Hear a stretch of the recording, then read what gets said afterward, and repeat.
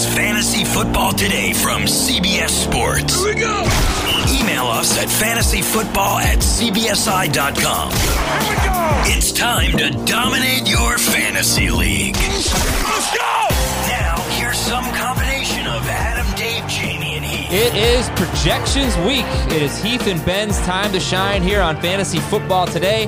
Welcome back, everybody. Hope you all had a great 4th of July holiday. I did watch Independence Day this weekend. My wife watched it for the first time, and she loved it. It's a great movie. Doesn't have anything to do with July 4th, really, but it's a great movie and always a good time to watch it. We welcome you to this show here. And Ben, Heath, you guys have good holiday weekends? Yeah. I was doing projections all weekend, getting ready for Projections Week. Yeah. But I watched The Patriot, which I thought was okay. I liked it. And then I rewatched Glory, which is just the far superior movie and should have been the one that was on everybody's patriotic list over The Patriot. I smoked about 11 pounds of pork butt on Saturday. Had some delicious pulled pork. I didn't watch any movies on Saturday. Yesterday we watched Black Panther as we move through the Marvel movies. It's still probably my favorite. Really?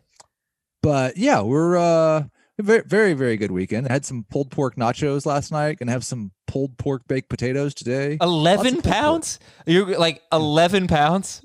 11 pounds, and that was bone out, so it was 11 pounds of meat. My goodness. Well, okay. So unfair. Yeah, that sounds delicious. That's very envious of that. I took a plate over to my neighbor, and good. It was very good. Yeah. Good for you, man. I guess mine's just gonna come in the mail. Well, happy 4th, everybody, and now happy 6th. So this week, it's Projections Week. We're going to start with the AFC East and the NFC East, where the Jets haven't thrown 20 touchdown passes in 4 straight seasons. I mean, that's pathetic. The Patriots actually been a pretty a prolific offense in the sense that they've run a lot of plays, top 4 in scrimmage plays each of the last 3 seasons. The Eagles are also like that. They run a ton of plays. The Cowboys, boy, did they exceed expectations last year. Dak Prescott threw for more than 1,000 more yards than he ever had. So we're going to look at the 8 teams in these 2 divisions and try to figure it out. We do have some news and notes to get to first. And email us, I don't know, maybe Friday we'll do a mailbag. I think Friday we're doing a mailbag. This is a jam-packed week in terms of these shows and the content, so I don't know that we're going to read a lot of emails during the shows. But fantasyfootball@cbsi.com. Send them in. Leave an Apple Podcast review as well. I want to do some news and notes. I'm just going to read straight from ESPN about what the NFLPA medical director had been telling the players. The player reps were told, among other things, that testing can decrease transmission, but that the virus is very serious and should be taken seriously, that African-American males are more susceptible to it, that it is possible to get it a second time, even if you've already had it, and that false negative test results are enough of an issue that players who test positive would be required to test negative twice before they are allowed to return. So just want to talk about the virus quickly here because we're seeing what's going on in baseball, basketball as they're testing.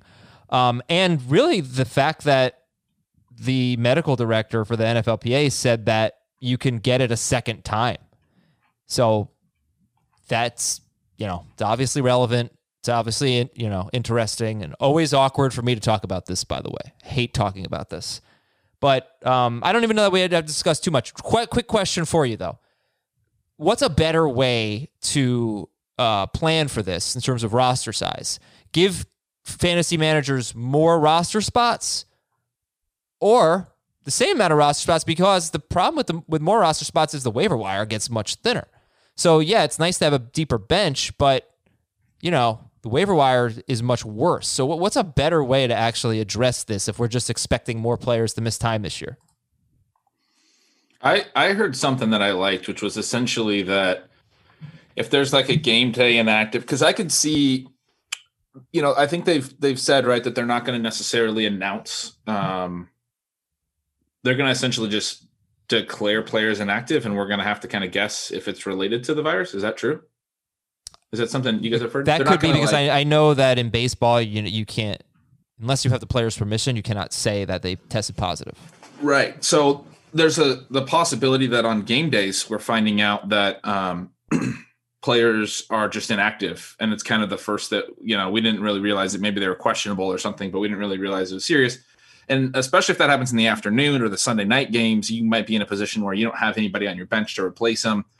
So an idea I heard that I thought was really interesting was like, if that happens, you have like the right to just add somebody from the same team at the same position. And maybe that person's backup is already on some other roster, but you can at least add somebody who's going to fill some part of that workload, presumably, just like automatically the commissioner can just put them on your roster and you can kind of deactivate that player and get someone into your lineup. And I think that's kind of an interesting way of just like saying, you won't know for sure what the reason is, but like on any surprise inactive, because I do think like the timing is going to be an issue. If it's a Sunday night surprise inactive, it's gonna mess some things up for some people.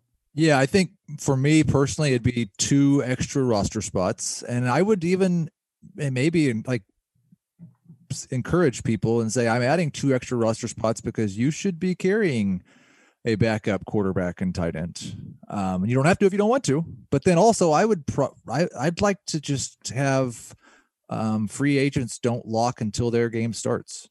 So you can't drop anybody who's already played. You can't add anybody whose game has already started. But if you find out on now in this case, you probably have to add some sort of IR spot as well for this. But if you find out on Monday afternoon or Monday at 6:00 that your player is not playing, the players from that game is still not locked. You can move that player to the IR and you can pick somebody up. Yeah, you have to have an IR. That's kind of the thing. But does the IR only go for COVID? I would say the IR goes for anyone who is out. Yeah. Declared out. Okay. Kansas City running back coach DeLand McCullough, he expects a big jump from Damian Williams. Was this a significant story or just running back coach saying something nice about his running back? It just piles on to kind of what Kansas City's been doing this offseason and building Williams up. And it could very easily get to a month in the season, and we're laughing about the fact that some of us bought into to what the Chiefs were saying about Damian Williams. But I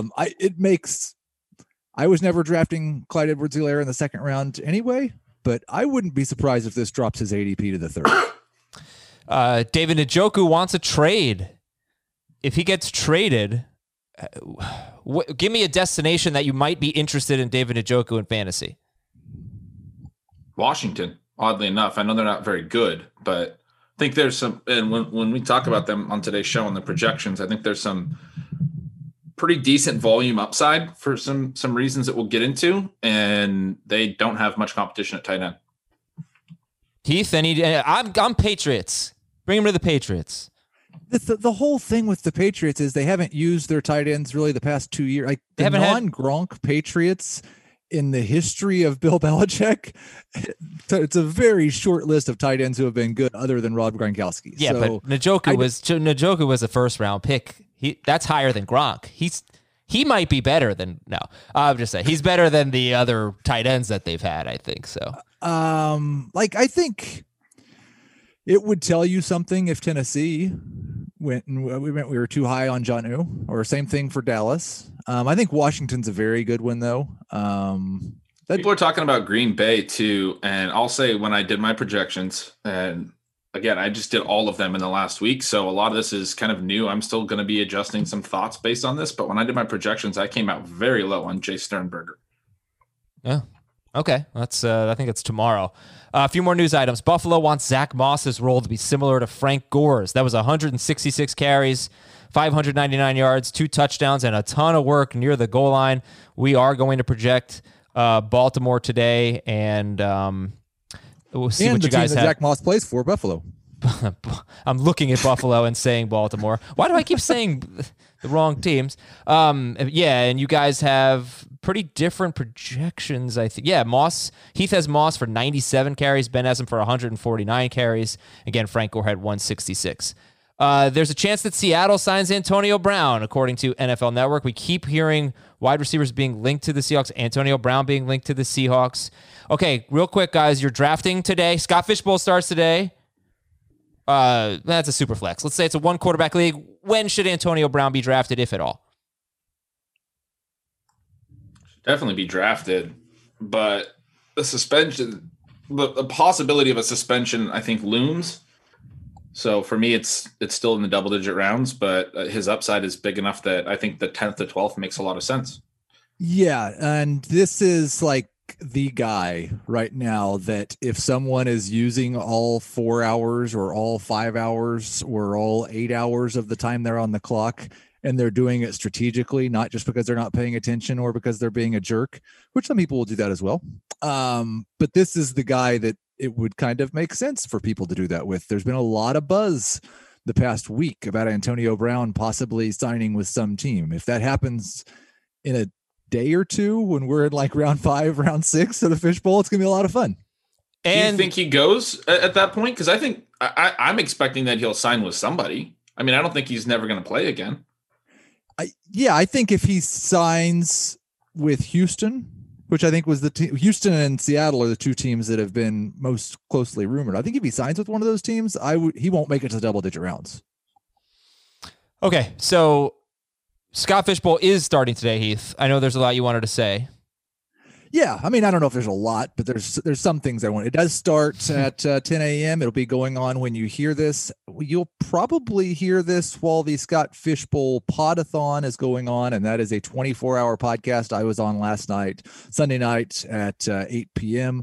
They'll be going till 8 p.m. on Monday night. I would encourage people to check that out. I would encourage people to donate to the Scott Fishbowl Podathon. If you want to, the easiest way to find it probably is go on Twitter to SFB Podathon, P-O-D-a-thon. You got it. Okay. And there will be a link to the PayPal page where you can go make a donation. They've raised, I think, over $29,000 now. The original goal was $10,000, so we should just continue to keep crushing it. All right. I'm going to have to remember my PayPal password or probably reset it again. Seems like I have to do that every time I go on PayPal. Poker night is on Tuesday, so join us on Twitch for some more poker. Go to twitch.com/FF today. It's going to be hosted by our friends at Faded Spade. Faded Spade Card Club is a new social poker platform offering free play and custom games. It's really, really easy to use and really fun. So I'm excited for poker night tomorrow night.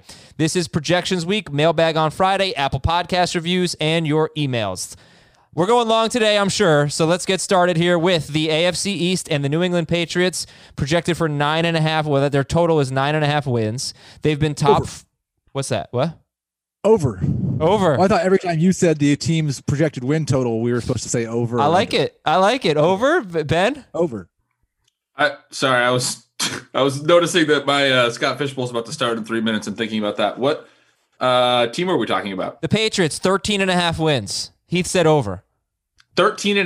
Nah, 9.5. I think over too. All right, cool.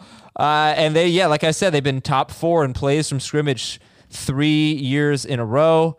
All right, ADP. I'm going to give ADP. You guys are going to give a number to know, and then we're going to start a discussion. Cam Newton right now, based on the last week on NFC, is still QB 20.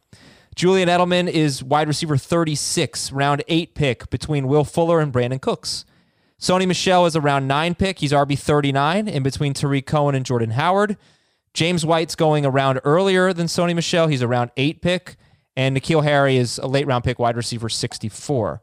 Who wants to give the number to know for the Patriots? Heath can. Yeah, I'll give the number to know. 0. In his career, Julian Edelman has caught 36 regular season touchdowns, 5 in the postseason. 0 have come from a quarterback not named Tom Brady. And I do want to start with Julian Edelman's projection, but first, is there anything about the team projections that you guys would like to talk about? Like Heath has them running 50 more plays than Ben does. And this is a good point to say. I've been looking forward to this since before I knew that we were going to do it again. I've been looking forward to Ben getting his projections done, so I have another set to compare mine to. So there will be multiple times throughout these podcasts where I may say, yeah, I'm probably going to change that. Or Ben may say, yeah, I'm probably going to change that a little bit.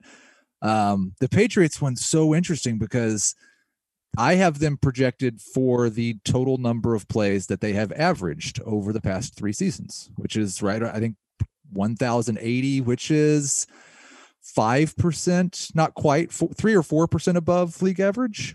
League average last year, or median was 1,020. But there have been some people that have referenced that Cam's teams in the past have generally not played that fast. And so it will be an interesting, like I may be just a little bit too high. If Ben's got them right around league average, I think he may be just a little bit too low. But yeah, it will be interesting to see what their pace is with Cam Newton as quarterback, but as a team that has historically been very, very up tempo. Yeah, I think I agree with everything he said. I'm going to probably make tweaks as well as we go. And like I said, I've just been doing my projections in the past week. So I'm ditto everything he said. I'm very much looking forward to finding spots where I don't necessarily agree with what I've projected. But yeah, this is definitely a long process, and you can miss things like that. But I will say that for the Pats, I feel fairly comfortable about this. Heath noted the median's about 1,020. The average is about 1,016, so slightly lower. I still have them fast paced by about a play per game, faster than typical. And I do tend to regress play volume back towards the league average, even if a team's been pretty consistent, especially in a case like this, where I expect them to be, number one, a lot more run heavy, which runs more clock. Number two, I don't expect them to win as quite as much. In the last several years, they've obviously been a very good team. Winning teams tend to run more plays. It almost seems unintuitive because losing teams are playing hurry up later and they're trying to play fast, and winning teams are typically trying to run the game out. But it's when they're building their lead, they're running a lot more plays. They're sustaining more drives.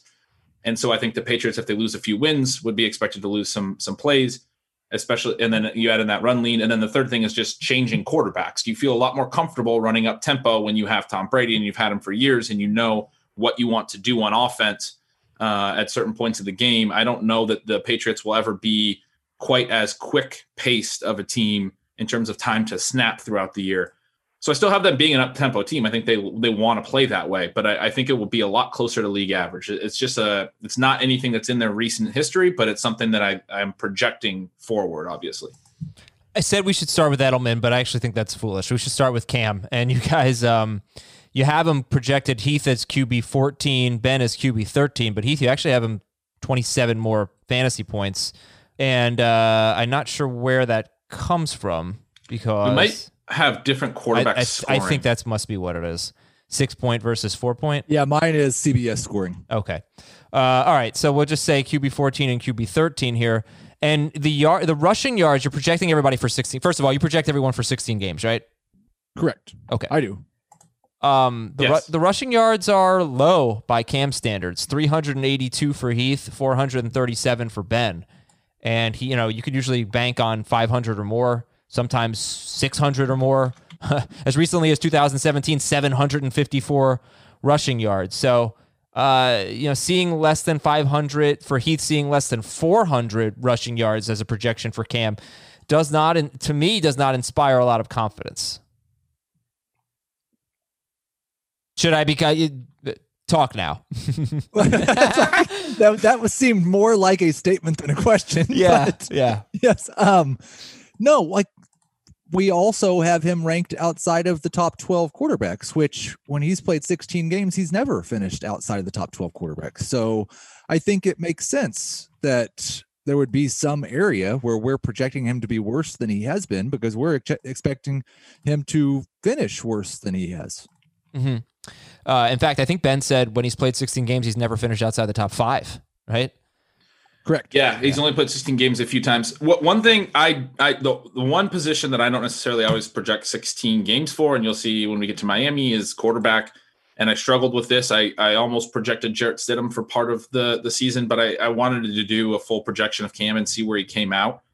I have him a little bit higher than Heath in rushing, but I do think he's a little older and he wasn't necessarily running as much later in his career before he started getting banged up. And I expect that this team will be run heavy in the sense that they'll hand off a lot. And I think both Heath and I have a decent number of run attempts. I'm significantly lower than Heath, but Heath has them over 500 rush attempts, which is quite a bit, almost 100 more than league average. So and some of that's because Cam Newton rushes, but I think a lot of that in his projection and in mine is that we're expecting this team to turn around and hand the ball off to running backs quite a bit as well. Okay, so let's go to Edelman here, and you guys have him projected very similarly. Wide receiver 28 for Heath, wide receiver 29 for Ben, about 80 catches, less than 1,000 yards, 5 touchdowns, but more than 900 yards. And Edelman has been the most consistent player. I mean, on a 16-game basis for like 5 or 6 years in a row, it is about 100 catches, 1,100 yards. The touchdowns vary a little bit. But Cam Newton's only had one player that's had more than 84 catches, and that was Christian McCaffrey in 2018. So that's exactly, I think, right around the range you guys have Edelman in. Instead of the regular 100 catches, we're talking more like 80 to 84 catches. Top 30, but barely. Anything you'd like to add about Julian Edelman? You guys really arrived at about the same numbers for him. I feel very not confident in my Julian Edelman projection either direction. Really? Yeah.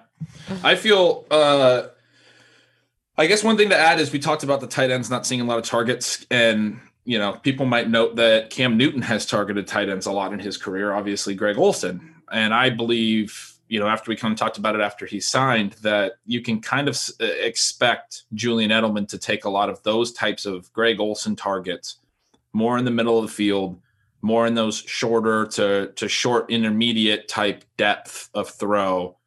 I think that's who you would expect to be the Greg Olsen for Cam Newton. And so there's some, if you think about it that way, there's some positivity for his targets to be in a relatively similar range. But both Heath and I are projecting a lot fewer passes than a typical Tom Brady team. And that just in itself is going to bring down his targets. It's going to bring down his receptions.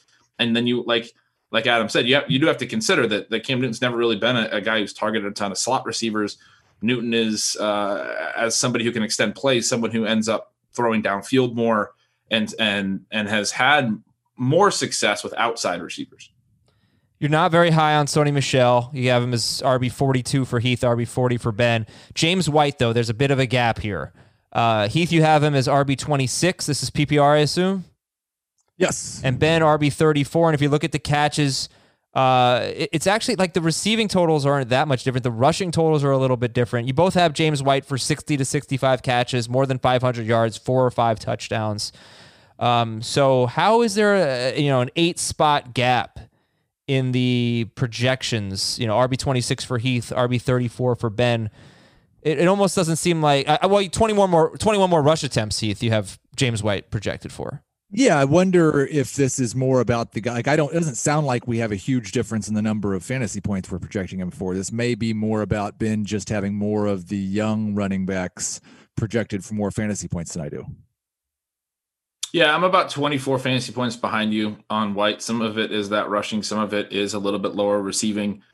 Some of that comes back to the team volume that we were talking about. I also have Rex Burkhead playing a decent role, and if you look at these projections, I'm actually a little bit lower than you on Burkhead overall. But right. If you think about percentage of total backfield points, I would be higher. And I think he was banged up last year, but he was pretty good when he played again. And I think they do trust him and use him in that combo rushing and receiving role. And I think that cuts into White a little bit. All right, finally, Heath, with the Patriots, why so low on N'Keal Harry? You've got him projected for 392 yards. Ben has him projected for 686 yards, and actually type of stats that make him, maybe a streamer at some point. But you, Heath, do not appear all that interested in N'Keal Harry. Like, I think, and what you can say with what Ben did with the Patriots' number of plays, and he might be totally right about that, is kind of what he's doing with N'Keal Harry. N'Keal Harry didn't give us any reason last year to believe that he's going to do anything. But he was a first-round pick as a wide receiver, and there are things in his prospect pedigree that Ben likes. And so he's just going to project him to take a leap this year that I'm not projecting for him. I've always kind of felt like Mohamed Sanu was a little bit underrated. I don't think the Patriots are going to throw very many passes. I do think Cam will still dump it off to James White. Now, all that being said, there's a possibility that this is the second wide receiver that Bill Belichick's drafted that's good. And he might take a big leap, but I'm not projecting the leap that he is. That's a silly stat, though. Like, Belichick never drafted a first-round receiver. He never drafted a player with Harry's pedigree. And just because they've had a lack of success at receiver doesn't mean every player that they draft at wide receiver is going to be a bust. He was bad last year, but he was very bad last year. And I agree with you. I actually have Sanu a little higher than you. I think part of this is this projection is I guess, a little bit higher on Edelman and a little higher on the running back receiving rates. And I have more of the targets going towards the wide receiver position overall. Well, and I think that goes back again, like how many, can you just real quick see the number of wide receiver targets that you have for them? Yep. We'll have them at 60%. I can sum it real quick, but the Patriots were at 59% last year, and I think I have a total of 327 targets for the wide receivers. So that's actually, I think, a little bit lower than what it was last year. The 2 years before that, they basically didn't throw to their wide receivers hardly at all compared to everyone else. Mm-hmm. They've always been at the very top of running back targets, and that again could change. But yeah, I think that's probably part of it as well. Is I just have more targets going to the combination of White, Burkhead, Michelle, Damian Harris, Brandon Bolden. All right, let's go to the Bills here. The Bills, 9 wins is the over/under. Under. Hmm. I'm gonna say they're gonna get exactly 9 wins. All right, Josh. Good odds on that bet. Josh Allen is QB8 for Heath and QB10 for Ben, and he's QB8 in average draft position. More ADPs in between Matt Ryan and Carson Wentz. Devin Singletary is 48th overall. Running back's going very early in drafts right now, and he's RB24 in ADP between Raheem Mostert and David Montgomery. Zach Moss is around 10 pick, RB45. Look at the wide receiver, Stephon Diggs is around 6 pick. He's wide receiver 27, going in between T.Y. Hilton and Marquise Brown. John Brown is around 11 pick, and Cole Beasley is basically off the board. What's the number to know? I'm going to go to Ben. Ben, what's the number to know for the Buffalo Bills? We have 34.9%, and says Josh Allen has taken 34.9% of the Bills' total rush attempts inside the 10-yard line over the past 2 seasons, most in the NFL by a quarterback, and making him one of just 2 over 30% in that particular stat. Okay. Yeah, it is interesting because Devin Singletary, like you look at the last 6 games of the season, Devin Singletary had the 4th most carries in the NFL, and he did not score 1 touchdown. And now they're talking about Zach Moss getting the Frank Gore role, which was the goal line guy, the unsuccessful goal line guy. And then Josh Allen became the successful goal line guy. So why don't we talk about Devin Singletary and the running backs in general, because Heath has it leaning more towards Singletary, and Ben has it a little bit more even between Singletary and Moss. Heath, I'll give you the first word. Yeah, and I think the number you have, and we'll probably run into this with multiple teams if the numbers are from before yesterday, because I did do some projections updates yesterday in preparation for this. I have Singletary at 201 carries. I have Zach Moss at 125. And I have Josh Allen at 98. So I don't know exactly. I think I'm still a little bit lower on Moss than Ben is. The thing that I struggle with is you've got to regress Singletary's efficiency some, because I don't generally project guys for better than 5 yards per carry. But I also think that you have to project the touchdowns, regress the touchdowns up some. So I actually have Singletary basically with 4 touchdowns, Moss with 3, and Josh Allen at 5.5 on the ground. Last year, Singletary had 2 rushing touchdowns, 2 receiving touchdowns. You also have him projected for 41 catches, I believe. 40. 39.5. Okay. And Ben has him for 31 catches. So I guess the question is, Ben, based on your projection, do you have any interest in drafting Devin Singletary? Yeah, I've actually taken him recently. I think we're going to see this in projections. There's going to be for me, projections, you got to think about what they are and what they mean. In this case, and specifically when we talk about running backs, you're just kind of choosing how you think the work's going to split, but there's a limited number of running back touches. And if you, for me, in my projections, I have David Johnson and Todd Gurley and Le'Veon Bell very higher than I'm willing to take them, because I can project them pretty comfortably for a large share of their backfield. I have more of a split here. That doesn't necessarily mean that the gap between those players is equivalent to the projected number that I have. And I think Heath's projection is a good indication why. all it takes is the split for me to be a little bit off on the split, and then all of a sudden the player is much, much better than I am projecting. So especially with running backs, I think projections for me are most valuable for quarterbacks and for pass catchers, which, dividing out the targets is a little bit easier to project. But especially when we talk about running back, it's so opportunity driven. And I'm basically just picking an arbitrary number of how much of the work I think Zach Moss is going to step into. It's hard to trust that as a really firm ranking of where I would put the running backs. So the wide receivers, you guys seem to be pretty much on the same page. Stephon Diggs getting about 125 to 130 targets, and he's wide receiver 22 for both of you. John Brown is around wide receiver 40. Cole Beasley about 570 yards. Not a huge factor here. A little bit from Isaiah McKenzie. But in terms of Diggs and Brown, really Diggs. All right, so how did you end up with your projection? 79 catches, 1,076 yards, 8 touchdowns. Pretty nice year for Stephon Diggs. Wide receiver 22, like I said, for both you and Heath. You talk about that as he links up with Josh Allen for the first time in his career.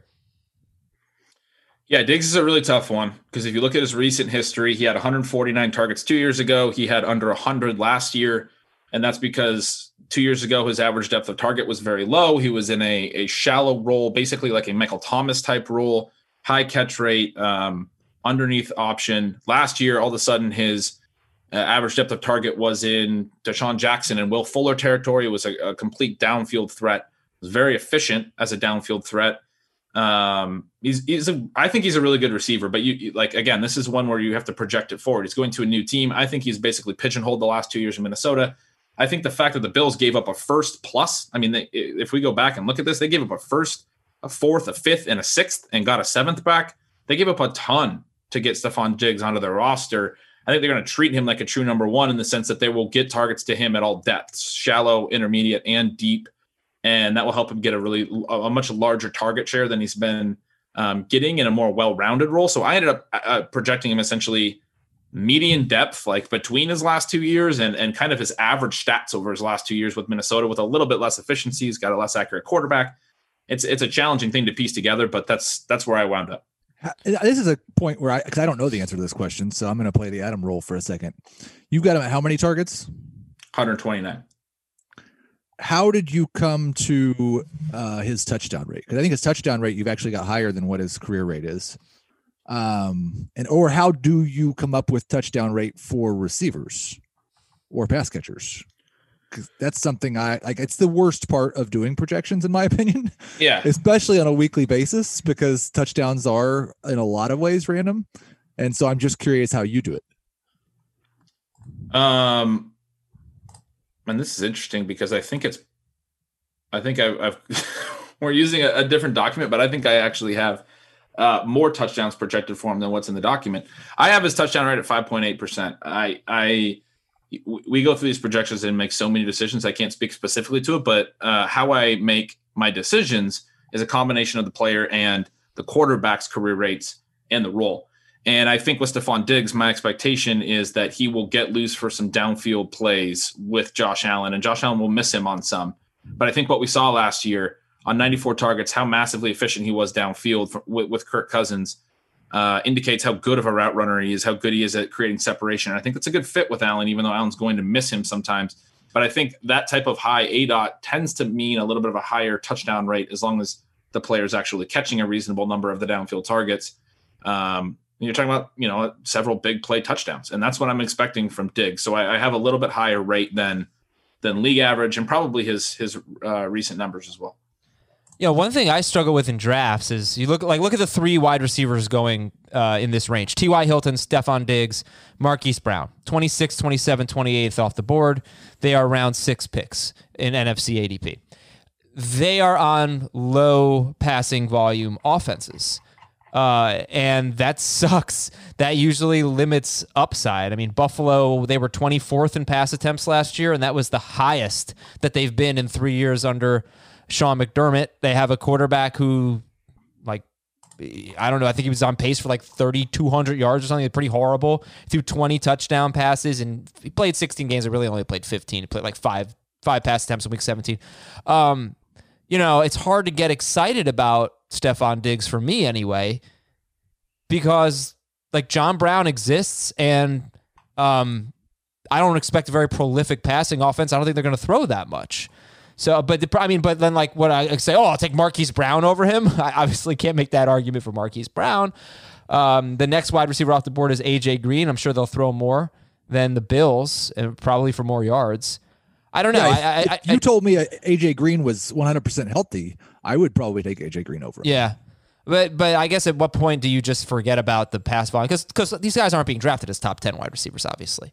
They're being drafted in the 20s. So it makes sense at that point. But if you're just trying to shoot for the moon and get a guy who can be a top 10 wide receiver, I don't know that it's possible on Buffalo. Honestly. Yeah, I've heard that a lot this offseason. I think my counter argument would be what Allen Robinson just did last year. I think a lot of people were very down on Robinson despite a stellar career prior in terms of outperforming his situation for Robinson. It was more playing with some bad quarterbacks before that. I think Diggs isn't in that same tier as a talent. And I think, you should be that high on Allen Robinson too, if you're not.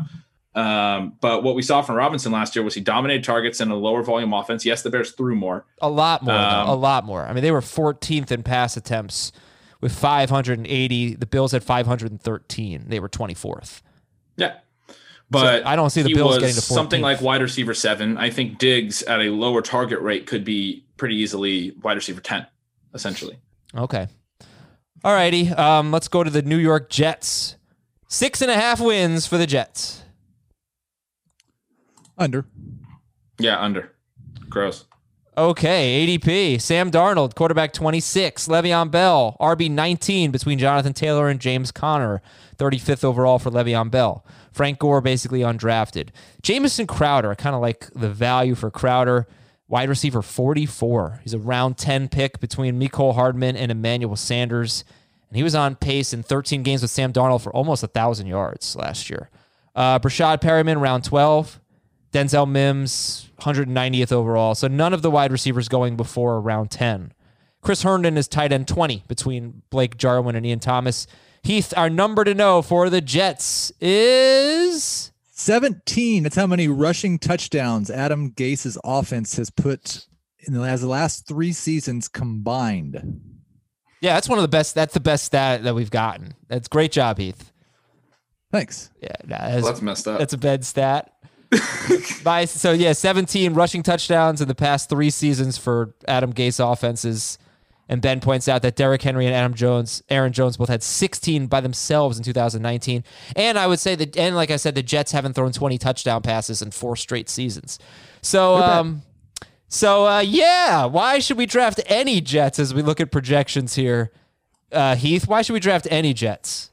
Well, because even last year, with as terrible as the Jets were, Jamison Crowder with Sam Darnold was a pretty good PPR wide receiver. Le'Veon Bell, despite being a slug and despite an offensive line that was awful and despite terrible touchdown luck, was still a starting fantasy running back.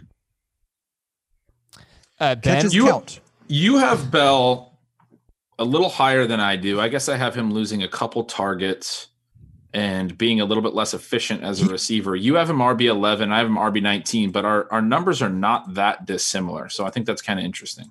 He was also somebody I changed a little bit yesterday, and I've got him RB15 now. Okay. I have been fighting this Le'Veon Bell battle for 4 months now. I don't think I can take anymore. Like, I've got him now projected for 207 carries and 63 catches. And not really very good efficiency or touchdown luck. And still, if he doesn't get hurt, like I feel like I'm projecting closer to the floor than the ceiling for Le'Veon Bell. And Ben's going to say that's absurd. The non-injury floor for Le'Veon Bell than I am the ceiling.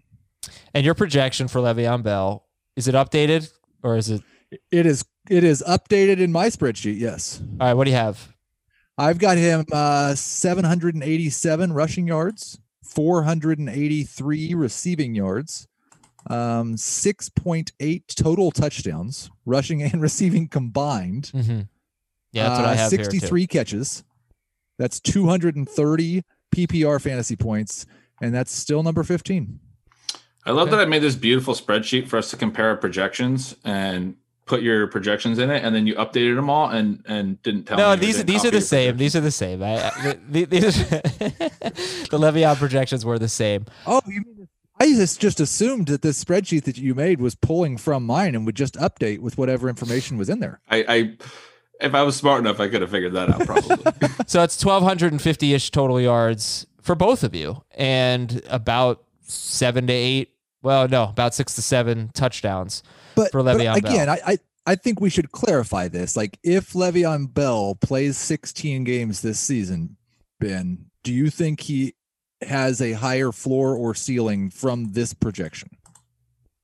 I mean, my projection's like right on yours. I don't think his ceiling is very high.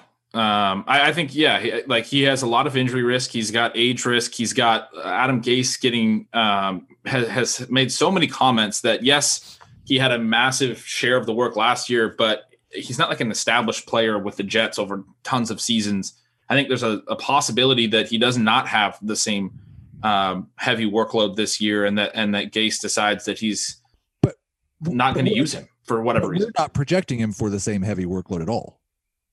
No, I agree with that. And I think this is probably, closer to his floor. But I think with I don't know. I think he's close to the ceiling as well. But I think what the big question on this team, because I think he's a narrow projection.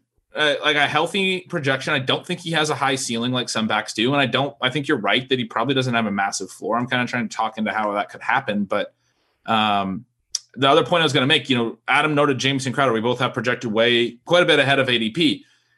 But as I do these projections every year, I notice that just by doing them, and everyone's projections are going to be relatively similar in certain ways, I notice so many players that I understand their ADP more because I do the projection. And I think the biggest reason to do this show in general is to recognize how many people in this industry are still drafting entirely based off projections. And you should not be doing that. Jamison Crowder is a good example. He projects very well because we don't know if we can project Chris Herndon to take a leap and be healthy. We don't know if we can project Denzel Mims to have a big rookie year. We don't know if we can project Brashad Perriman to have a big role in his new offense. Any of those things happens, it cuts into Jamison Crowder a little bit. Even if they don't happen, Jamison Crowder is not going to be a wide receiver one. He's a slot receiver.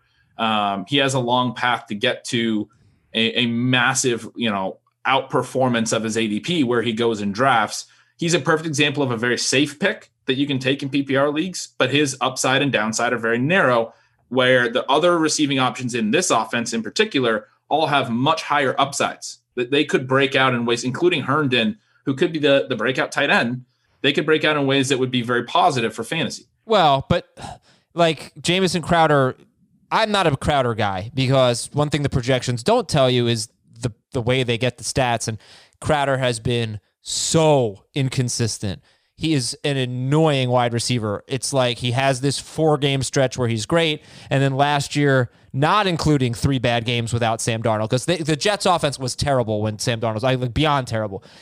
In the other 13 games, he had 5 games, Jamison Crowder, with less than 30 yards and no touchdowns. And then his best game, 90 catches, 2 touchdowns on 11 targets at Baltimore, if we remember that Thursday night game. That was after 3 straight horrible games for Crowder, who was starting him at that point. So that's why I like Jamison Crowder drives me crazy. But just the stats, 16-game pace with Sam Darnold, 86 catches, 933 yards, and 7 touchdowns. I don't think anyone on this team has the potential. I really don't think so. I mean, maybe I'm wrong. Maybe I'm wrong about Perryman. And if Mims did that, 900 yards, 933 yards and 7 touchdowns, who's going to do that with 86 cat? Well, I guess the catch. Well, first of all, neither Heath or I is projecting that for Crowder this year. But that's what his pace was. Rate. That's all I'm saying. What's that? That's what his pace was. Yeah. I'm saying that's kind of more of an upside for Crowder, which is not particularly high.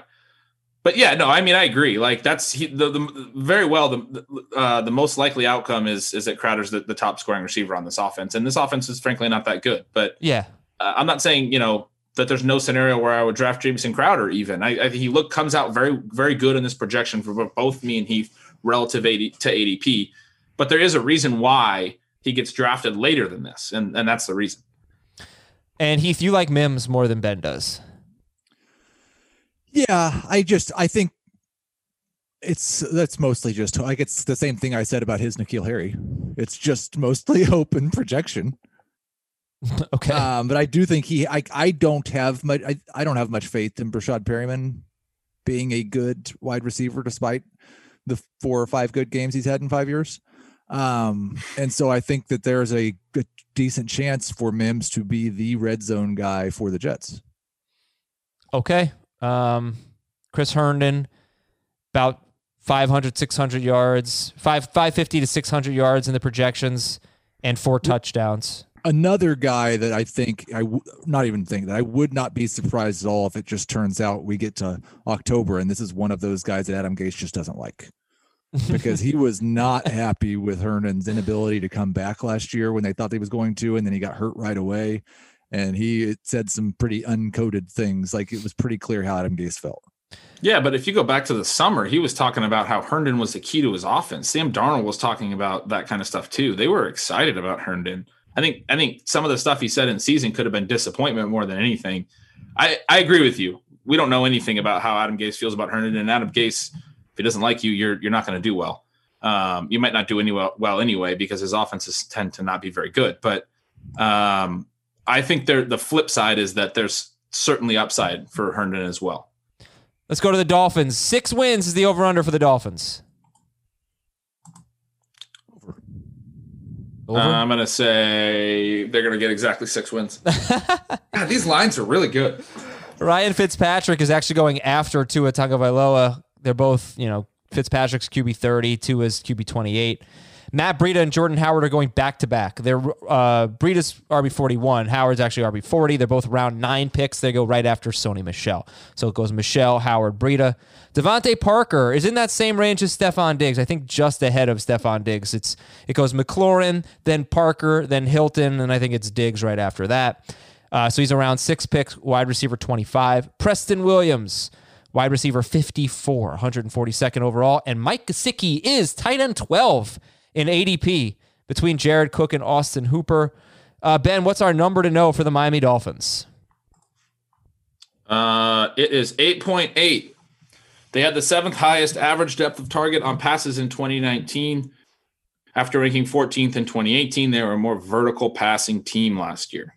This must be a tough team to project, though, because you don't know who the quarterback's going to be for how long. Well, and the other thing is they don't have the same offensive coordinator. They got rid of their offensive coordinator and brought in a guy with a very extensive history in a completely different type of system. So I don't even know what to take from last year as far as the Dolphins go. Heath, did you not project Ryan Fitzpatrick? I have projections for both he and Tua, but I'm mostly just projecting Tua to start most of the games. I think I have Fitzpatrick starting 2 games. It makes a huge difference for me. I don't know about you guys, but I don't know. Like, I know that we say that and how much better Ryan Fitzpatrick would be for the receivers. Like, the whole beard thing has been fun, and he was good last year, and he's done some things that have been like, if Tua's really 100% and good, I don't necessarily know that he's going to be a bad quarterback for Preston Williams or Devontae Parker, whichever one is the number 1 in this offense. Yeah, I agree. Yeah, but he's a rookie. I mean, he's not going to do that well. Rookies typically don't. Right, that's true. No, that's true, but Ryan Fitzpatrick typically doesn't either. Ryan Fitzpatrick, also, he ran a lot last year. I mean, I think he would run more than Tua probably. Yeah, right. Which I guess would be bad for the wide receivers, but good for the quarterback projection. All right, so the gaps here. Heath likes Jordan Howard and Ben likes Matt Breida, I think. Is that an easy way? This is totally a workload thing. And like either of us could be wrong. I'm just one of these guys has been a feature back for 3.5 years, and one of them has been a change of pace back. And so those are the roles that I'm projecting them for. Okay. And you actually, Heath, I think you have a lot more carries for the team, right? Yeah. 417. And Ben has him at 385. So that's for the team. For Howard, Heath's got him for like 50 more carries, and you also have Breida for a lot more carries because Ben has Patrick Laird projected. No, I have Patrick Laird with 21 carries. Oh, you do as well? Some of these guys are just not copied over, but I have Laird with 21 carries also. I have Laird catching more passes, which impacts this. Heath has Jordan Howard at about double the targets that I have him at, and then we both have Breida about the same receiving role. I have Laird getting that type of receiving role that Heath has for Howard. And so that's keeping me a lot lower on Howard. What I would say is this is a team. There's a couple teams we don't know about their backfields. When I did projections, this is a team where I got lower on their backfield potential. I was kind of excited, but as I projected it out, I was like, you know what? These guys have some pretty decent downfield pass catchers. I do still expect them to be a very vertical pass offense. I don't think the coordinator change matters at all relative to the receiver skill sets and the quarterback, Ryan Fitzpatrick, who has always had a really high average depth of throw. And I think that's still going to stick around, especially with Parker and Gesicki and Preston Williams as your main options in the pass game. But when I came out of this projection, I was lower on Breida and Howard and this backfield combined than I had been going in. Conversely, when we get to Tampa Bay, I was higher about Ronald Jones and Keyshawn Vaughn and the overall projection there, just a look ahead. So I think like the lower thing is probably because of the 370 rush attempts, right? Somewhat, yeah. And then the fact that I have Laird playing a little bit of a passing role as well. You and I are close on Breida. I don't have Howard near as heavily as you in terms of his receiving role, but also not on his rushing role either. And neither of you have either running back as a top 30 guy. Right. Yeah, so keep that in mind. And then with Devontae Parker, he's being drafted as the 25th wide receiver off the board right now, and you guys are lower than that. Heath has him as wide receiver 30, Ben as wide receiver 38. Fairly similar projections. Heath with an extra touchdown and an extra like 60 yards. So, why did you come out lower on Devontae Parker than his average draft position, which is 25th?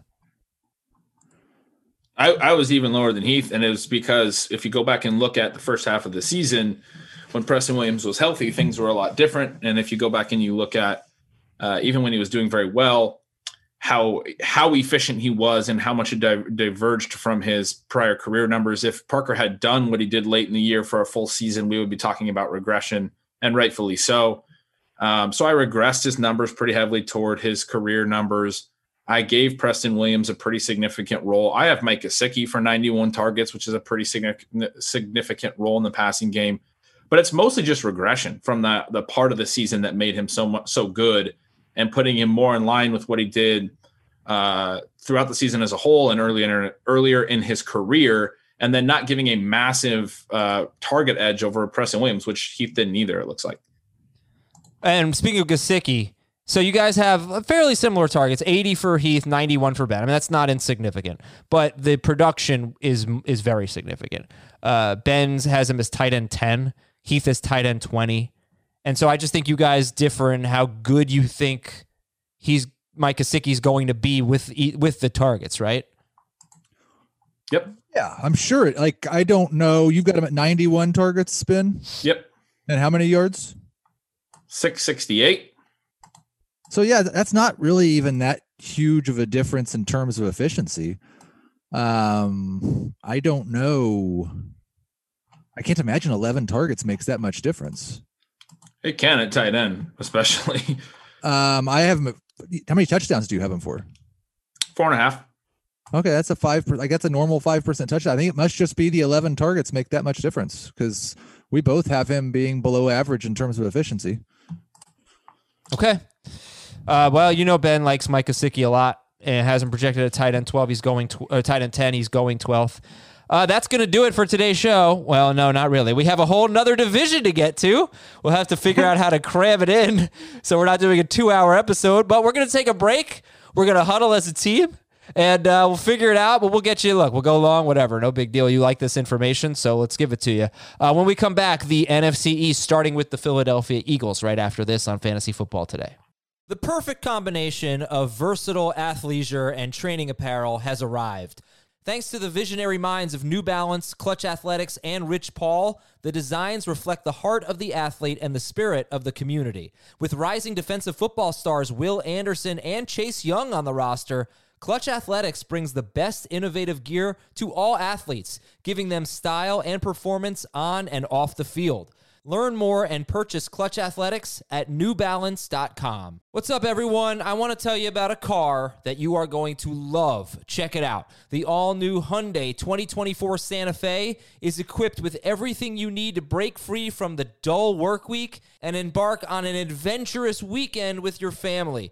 The all-new Hyundai Santa Fe's features like available H-Track all-wheel drive, standard third-row seating, I love that, available dual wireless charging pads, ensure that you can take on any adventure. So let's say you're ready to take the family on a camping trip or something like that. The Santa Fe is perfect for you. You've got all-wheel drive. You can load everyone up in the third row. It's time to start being adventurous, and you need the right car, and that's the Hyundai 2024 Santa Fe. Learn more about the all-new Hyundai Santa Fe at HyundaiUSA.com. Call 562-314-4603 for complete details. The Philadelphia Eagles, guys, 9.5 wins for this team. I'll say over. Over, yeah, over 10. A lot of overs today, huh? All right. Optimistic day. Well, I'm not even going to get into the ADP really, except to say that none of the wide receivers are going in the top 50 at the position. Zach Ertz is tight end 4, Dallas Goedert's tight end 14, Carson Wentz QB 9. Okay, there you go. Number to know, Heath, for the Philadelphia Eagles. Or would you like me to do it since I think this was... I think you should just do the numbers to know. All right, I'll do the numbers to know. The Eagles, they run a lot of plays. First or third in plays from scrimmage in 3 of 4 seasons under Doug Peterson. So that's a good thing. We like that. So let's go to the Eagles projections here, and you know, Ben's a little higher on Miles Sanders. I think that's not a surprise. I think the wide receivers, though, like, how did you go about projecting the wide receivers? Because you don't have any of them in the top 50, except Deshaun Jackson is wide receiver 50 for Heath. So that matches up with ADP. How'd you go about projecting them? Like, this is a team / position that we probably just pick a receiver that you want to throw a dart at in the double-digit rounds. Don't take any of them in the single-digit rounds. The history of wide receivers in Philadelphia with Carson Wentz and Zach Ertz both there, especially the way they threw to their running backs last year. Like, you pick which one you hope gets the most targets and draft that one if he's there after round 10. And that would be who for you guys? Mine's Deshaun Jackson. I have Jackson the highest as well, but the biggest reason why we're both projecting no receiver in the top 50 is the tight end target. Zach Ertz is very clearly the number one in the offense for both of us in terms of targets and volume. And for me, Dallas Goedert, I have getting the second most targets on the team by just 1 over Deshaun Jackson. Okay, Goedert, you have him tight end 13, Ben. Heath has him 28. That doesn't seem right. I have Goddard taking a little bit more of the tight end targets. I still have their tight end targets overall pretty high. For clarification, I have Dallas Goedert 18th. So that's not as of yesterday morning. Yeah, I didn't change the Eagles yesterday, so I'm not sure how that happened. But yeah, I've got Goddard, and we're probably pretty close. I've got him at 49 catches, 500 yards, and 5 touchdowns. Yeah, wait, you're right. This is weird. Set me up to fail, Ben. Broke. You set me up to fail. That's okay. Like, I think, yes, exactly everything Ben said. The key will be how much they throw to the combination of Miles Sanders and Boston Scott, and what percentage of that Boston Scott gets. Are we going to see Miles Sanders play 75% of the snaps or more for most of the year? Are we going to see like a 65-35 type split? That will determine a lot of people's success, because Miles Sanders is like a consensus first-round pick now. So this is something I also want to bring up. I mentioned they've been, running a lot of plays, but last 3 seasons, they won the Super Bowl 3 years ago. Here's where they've been in yards per play: 10th, 15th, and 21st. The offense has gotten worse. I think they kind of maybe took people by surprise, by storm a little bit with Wentz breaking out and they using the RPO so effectively. Their wide receivers have been pretty crappy or injured. I think that hasn't helped. But yeah, I mean, like Doug Peterson was Sean McVay a few years ago, and now the offense has been fairly ordinary. And I want to know what you guys make of that. Do you have a lot of optimism in your projections for this offense? Wasn't the Rams offense pretty ordinary last year? Yes, I think and this kind of just normally well, I think they scored a lot of points. I just think they also ran a lot of plays. The Rams. most young coaches who come in and take the league by storm regress back more towards normal because there's only room for one or two, maybe three, like offensive geniuses in the game at once. They can't all be offensive geniuses. So I just don't think it's that surprising that things, and Peterson isn't that young, but was the first time head coach. They're good. They're just, people know what they wanted to do now and they haven't found the right counter. Okay, and by the way, they both have Carson Wentz as QB7 with 30-ish touchdown passes and a pretty decent run, about 250-ish rushing yards. To the Dallas Cowboys, 9.5 wins. 9.5. Over. Oh, man, it's going to be a lot. The other divisions are just going to be terrible. I'm going to do over as well. The other teams in this division are No, going to be that's true, I guess. But hey, you might take the over on them as well. Speaking of the Cowboys, I am on the clock in the Scott Fish Bowl, and I have to choose between mushing Ezekiel Elliott or mushing Travis Kelce. Which one do you guys think that I should run? Oh, as a Giants fan, I guess I'd say Zeke. Plus, it would make it easier for Miles Sanders to be elite if Zeke one running back gone. All right, I have taken Ezekiel Elliott, and I am sorry to everyone else who drafts Ezekiel Elliott this year because Heath picking someone in the first round of the Scott Fish Bowl has been a bad time for that player historically. Speaking of Zeke, he's the third pick in ADP, and you guys have him as RB5, which, okay, is that jaw dropping? No, but it's low. It's lower than he's going to be drafted, and it's interesting. And you have him for just under 300 carries. Actually, been 284. That's kind of low for 16 games for Zeke. Yeah, I have Tony Pollard doing a little bit this year, not a ton. I'm certainly factoring in that this is going to be a more pass-heavy offense, which we saw last season. And I actually have more runs for the Cowboys overall than Heath. But the reason he comes in at RB5 is not because I'm, at 284. That's more just a product of me not projecting really anyone for 300 carries. I have Derrick Henry at 286 leading the league. I mean, there's usually one back every season that hits 300 carries. And I think projecting a back to hit 300 carries is kind of a fool's errand, knowing what we know about running back health. The reason he's fifth for me is receiving. I don't have him anywhere near Christian McCaffrey's, Alvin Kamara's, Saquon Barkley's receiving roles. And I have Dalvin Cook's receiving role certainly a little bit better than Zeke's, and Cook's rushing role worse than Zeke's, but at least comparable. I will say that I've got Dalvin Cook projected for more fantasy points. I've got Zeke ranked higher, and I would draft Zeke like I just did before Dalvin Cook and maybe Dalvin Cook's not more of an injury risk than Ezekiel Elliott, but if you were ever going to say one player was more of an injury risk than another, it would be Dalvin Cook is more of an injury risk. Absolutely. And it got hidden a little bit last year, but his touches across the board went down. Last year was the first year he wasn't over 20 carries per game. Yep. He, like Ben said, we only get one guy with 300 or maybe two or three with 300 carries. Well, it's been Ezekiel Elliott 3 of the last 4 years, over 300 carries. But last year he had to play 16 games for the first time and got to 301. Mm-hmm. So we're not really taking a lot of carries off the top for him. When he didn't get 300 carries, though, he was suspended. He would have had it that year too. But no, you're right. For sure. I think that was actually the year he averaged the most. He did 24 carries per game that year. Yeah, it was one just of insane. Offense.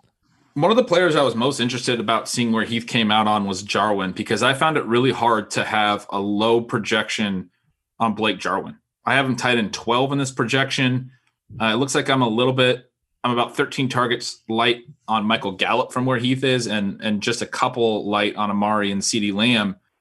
But I have Jarwin for 11 more targets than Heath, and Heath has him at tight end 16, also has him as a pretty solid projection. I think he's going around tight end 15 or tight end 16, right? No, tight end 19. Yeah, so I think we both are seeing, even with this really loaded wide receiver group, that in our projection, he looks solid. And this is a team that, remember, is going to pass more. Not more than last year necessarily, but definitely more than I think what the perception is of them still, because yes, they were more pass heavy last year, but they should be again this year, certainly. And all these receivers, we have them all for 100 plus targets. I have Lamb at 96. We're still projecting plenty of receiver targets, and there's a role here for Jarwin. But does he have upside? Because there are 3 good receivers on this team. I'll make that assumption with CeeDee Lamb. I'm not excited to draft Blake Jarwin. And I also think it's interesting that Ben has Jarwin as tight end 12 in his projections, and here's the projection. 61 catches, 616 yards, 5 touchdowns. That does not sound like a very good year for a tight end, but that's why I think Jared Cook is going to be a top 12 tight end, because if you get 600 yards and 5 touchdowns, you're probably going to be top 12. It's the bar is pretty low. Well, that's the thing. If you start the number 12 tight end each week, you're starting the worst tight end amongst the starters. Sure. It's not one thing I will say that I noticed. But I just I don't know. I just feel like I like the path to touchdowns for Cook more than I do for Jarwin. Because I think Breeze is a safer bet for 30 touchdowns, and I think there's less target competition. Sure. I would think. I don't disagree strongly, but I will note that people are worried about Jarwin being the main tight end. Dalton Schultz last year got 2 targets. This is a team that is very concentrated in their work, which is good for fantasy. And last year, their main 11 personnel, which means 1 tight end, 1 running back, 3 receivers, all 5 of those guys, Elliott, Jason Witten, and Randall Cobb, along with Cooper and Gallup, had at least 70 targets, and Elliott was at 71. The 3 receivers and tight end were all over 80. The only other player on this team that had more than 25 targets was Jarwin. They mixed him in. He got 41 targets, but they were really, really concentrated with their 5 main starters. And like I said, Dalton Schultz did not compete for those additional tight end targets behind Witten. And then they gave Jarwin this contract. It seems to me he's going to be there almost every down tight end. And because they play a lot of 11 personnel, will be on the field running a lot of routes. It would not surprise me if he was close to CeeDee Lamb in targets. I love CeeDee Lamb, but I would not surprise me. Yeah. Now, when you look at this team, though, there are a lot of guys that we're excited about this team, right? Dak being drafted, I think, is QB 3 or 4. Obviously, Zeke is a top 5 pick. Amari Cooper, round 3, round 4. Heath has him projected as wide receiver 12. Ben is wide receiver 20. Here's my point. The offense has a lot of mouths to feed and was great last year. Do you see it as a great offense again? Are you convinced that this is one of the best offenses in football? Because if they take a step back, there might be some disappointed fantasy owners. 100% convinced. Yeah, I'm convinced as well. But the biggest thing that I would note that I'm not convinced about is Amari Cooper's current ADP. I want to play this offense through Gallup and Lamb and Jarwin. I think, one thing we maybe haven't talked enough about was how close Cooper and Gallup were in targets, and Gallup missed time. Gallup actually had the higher target rate. He had more yards per game. He was very good last year. I'm still projecting Cooper to be the number 1 in terms of target share, but I have him at wide receiver 20, and that's pretty far behind his ADP, I'm pretty sure. He's going 11th. Gallup for the same number of targets. You have Cooper and Gallup the same number of targets. Yeah, Cooper's going 11th in between Beckham and Kupp, before DJ Moore, before Juju Smith-Schuster. I'll just say, CBS has different rankings than ADP. I mean, we like DJ Moore and Juju better than Amari Cooper and Odell Beckham. We might like Calvin Ridley better. He's wide receiver 16. AJ Brown's wide receiver 17. So ADP is very different than the CBS rankings. We'll go to the New York Giants. Over under 6.5 wins. Under. They're going to hit exactly 6.5 wins. Yeah, there we go. We got an under. Okay, so the Giants, Daniel Jones is QB 14 between Stafford and Mayfield in ADP. Saquon Barkley, 2nd overall in ADP. And then Darius Slayton goes in round 9, Sterling Shepard in round 11, Golden Tate, wide receiver 58 after that. Evan Ingram is the 7th tight end off the board between Higbee and Hunter Henry. And the number to know, 18.3. That is the percent of Giants drives that ended in a turnover. Yeah, Daniel Jones turns it over, for sure. But if you look at Daniel Jones and his projections, and let's start with this for the Giants, Ben, you have 400 more passing yards for Daniel Jones than Heath does. So that is pretty interesting. That's a big difference. Yeah, it really is.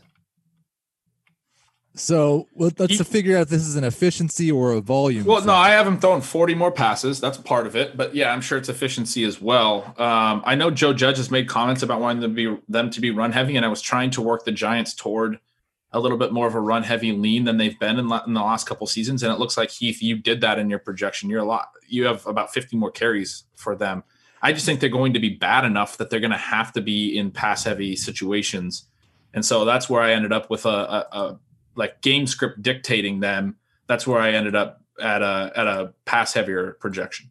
Yeah, and I used more of Jason Garrett's history also in looking at that, along with what they've said. So. Yeah, and I think like that would be my hope, is that they can run more. Or that's what I would project, is what I should say, if I was just trying to predict what I think is the most likely outcome.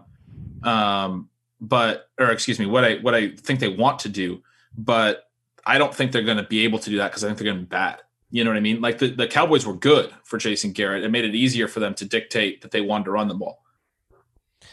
I want to see them throw the ball. And yeah, they've talked a lot about being kind of a ground and pound sort of team, but can they? And then I think, I'm just going to say this, and we can talk about it another day because I want to talk about the wide receivers, but Ben made an interesting comment, I thought, earlier when he said that he didn't think Zeke had the receptions of Saquon Barkley. And I could see that going either way, because I don't know what to expect from Barkley. And Ben has him for 67 catches, Heath for 55. And Heath has Dion Lewis getting 20 catches, and Ben has him getting 11. And the Giants haven't had a guy like Dion Lewis with Saquon Barkley. So that's something to keep in mind, and we'll have time to talk about that. I mean, certainly Barkley should get 50 catches or more, but will he have 67? That's what Ben has. That would be a really nice number. Now, for the wide receivers, you guys don't have it the same way ADP does. You both have Sterling Shepard as the best, and you both are pretty low on Darius Slayton, I'd say. Ben has him wide receiver 48. Heath has him wide receiver 56. You guys have him getting the fewest targets among the wide receivers, and he is being drafted first among the wide receivers as wide receiver 41. So I've heard Heath's argument. Ben, why don't you tell me why you came out a little lower on Darius Slayton than the ADP? Well, it's targets, as you noted, but I do have Slayton scoring more fantasy points than Tate, even though he's seeing 6 fewer targets in my projection, and that's because his type of targets will be more downfield, and that will lead to higher yards per reception, higher yards per target, and a higher TD rate as well in my projections. I don't have Tate repeating a really high TD rate that he had last season. But yeah, I mean, it's just targets. And then I have Evan Ingram and Sterling Shepard leading the team in target share. Okay. And Heath actually has Golden Tate with 108 targets. Ben has him with 98. Like, Heath has Golden Tate a lot more involved than Darius Slayton. Ben has them pretty close. Pretty close. Final thoughts on the Giants, Heath? Anything that stood out in your projections? I do think there's some risk with Jason Garrett's history of using running backs in the passing game, and the drop that Barkley saw in targets in games where Daniel Jones was the quarterback, and he's a more mobile quarterback. I don't think my 55 catches is necessarily the floor for Barkley in the passing game if everybody else stays healthy. Damn. If he doesn't, then he is probably going to be last among those big 5 running backs in catches. And even at my number, he came out behind Alvin Kamara overall in my projections. I don't disagree with Heath. I think there's more downside to Barkley's potential line, especially when you think about touchdowns in a bad offense, and then what he just said about receiving, than people are realizing. But he's amazing. Okay, Washington, the Redskins. Let's see, their number is 5.5 wins. I'm going under. Over. Really? All right. I think Washington's probably better than the Giants. Well, they weren't that much worse Adam, last year. I'll give this number to no, because I wrote this one. It's kind of long. So in 2019, Washington became the second team since 2006 to run fewer than 900 plays. When we talk about play volume, typically we're right around 1,000. Heath noted that the median's about 1,020. Under a 900 is very, very low. Anything you usually don't see over 1,100 either. So it's that kind of 900 to 1,100 range. They were just the second team under 900 plays. The other recent example was 2018 Miami under Adam Gase. As soon as Miami went to a new coaching staff last year, they jumped to 1,022 plays, just slightly above league average. What's interesting about Washington is their new coaching staff just piloted a losing offense in Carolina to 1,077 plays last year, which was 5th most in the league. very high. Typically, we don't see losing teams be that fast paced. They played really, really fast. Even with Kyle Allen at quarterback, it wasn't like, they didn't have a new quarterback or anything like that. I think it's really interesting to consider that Washington, from being a sub 900 play team last year, could suddenly be a over 1,000 play team. I didn't project them that way, but I did project them to add over 100 plays from last year. And Heath projected him even higher than I did. That's big. I mean, Carolina had fantasy value in large part because of that. That will add a lot of potential to this offense. Modest projection for Dwayne Haskins, QB 30 for Heath, QB 28 for Ben. How did you try to figure out the running backs?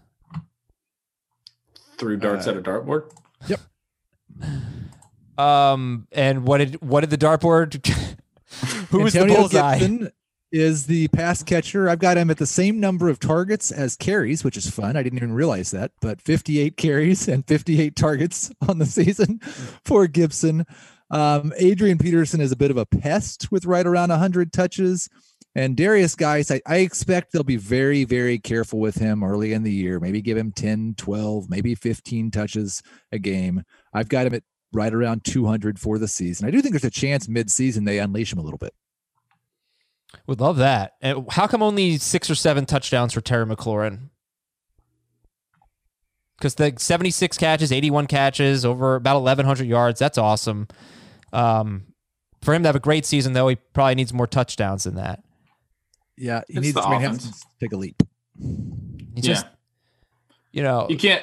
It's hard to project Dwayne Haskins for a high touchdown rate, just generally. I have McLaurin at a slightly higher TD percentage than the league average for wide receiver ones. But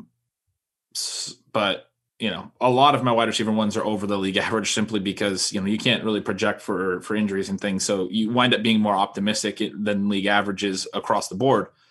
But I think it's hard to assume that Terry McLaurin's going to score 10 touchdowns. Would you guys take Terry McLaurin or Stephon Diggs?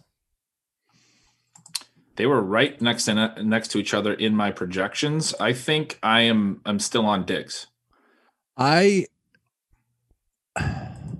I'd probably take, the thing is, I don't think you make that choice, because I think if you're faced with that choice, you could take somebody else and take McLaurin next round. No, he's going ahead of Stephon Diggs. Okay, that's not in our drafts, but okay. Good. You don't think so? I would. Yeah, I think it is. I think it is. What's that? I think it is in our drafts. No, Ben? That's how I would call it. Yeah. Okay. I'll tell you what, I'm going to look up. Give me a draft. Why don't we do the June? Not the Scott Fish Bowl. The June Twitch PPR mock draft.